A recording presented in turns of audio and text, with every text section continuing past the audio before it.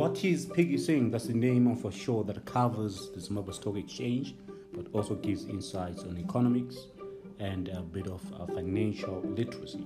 Today, the 25th of February 2021, it was pretty much an exciting trading session in the sense that we saw the values traded actually being significant at 48.6 million. Most of the trades were in your Econet wireless, 11.2 million traded there. Other trades, big trades, were in Hippo, Insco, Simbisa, and FBC Holdings.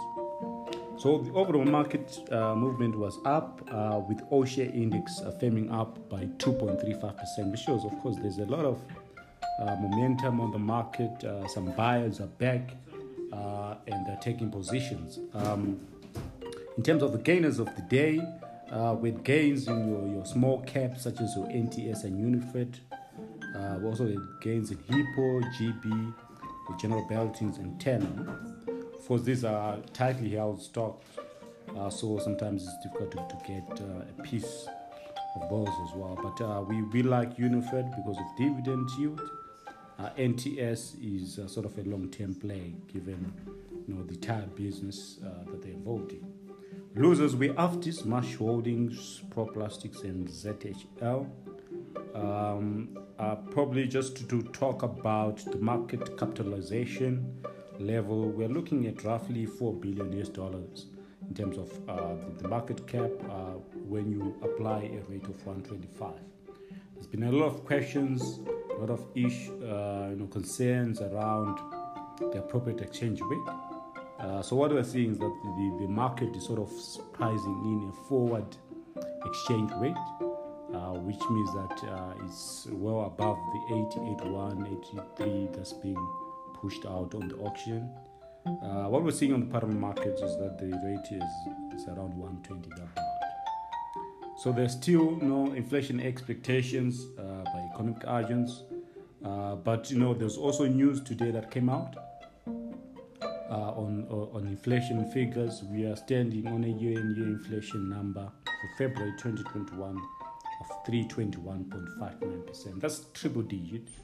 So that sort of points to the fact that we're still in an inflationary environment, and there's need for investors out there to preserve value, which is why, of course, this show really focuses on investment opportunities and how you can get educated on the financial markets.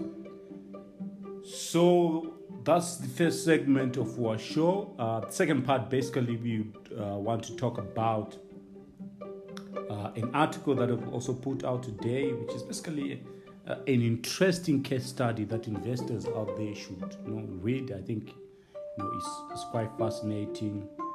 It's entitled "The Madness and Power of Crowds." It's on piggybankadvisor.com. So it's really about the GameStop saga, if you've been following it, and how crowds or communities actually banded together, and sort of there was a herd behavior kind of effect, and then the share price actually went up quite significantly. But of course, given that it was sort of herd behavior, we're seeing that the share price went down from a high of about 347 about, it went down to 90 to below $60, and now it's starting to click up again. But there are a lot of lessons that we take from the GameStop saga. It's really about the power of crowds and how social media is changing the game in terms of investing, trading, and also the use of forums. So really, if you're looking at the Zimbabwean scenario, you find that there's been a lot of innovation on the retail front. We've seen the coming of C-Trade, ZSC Direct, and many other platforms just to help individuals to participate. But also at the same time, Piggy is quite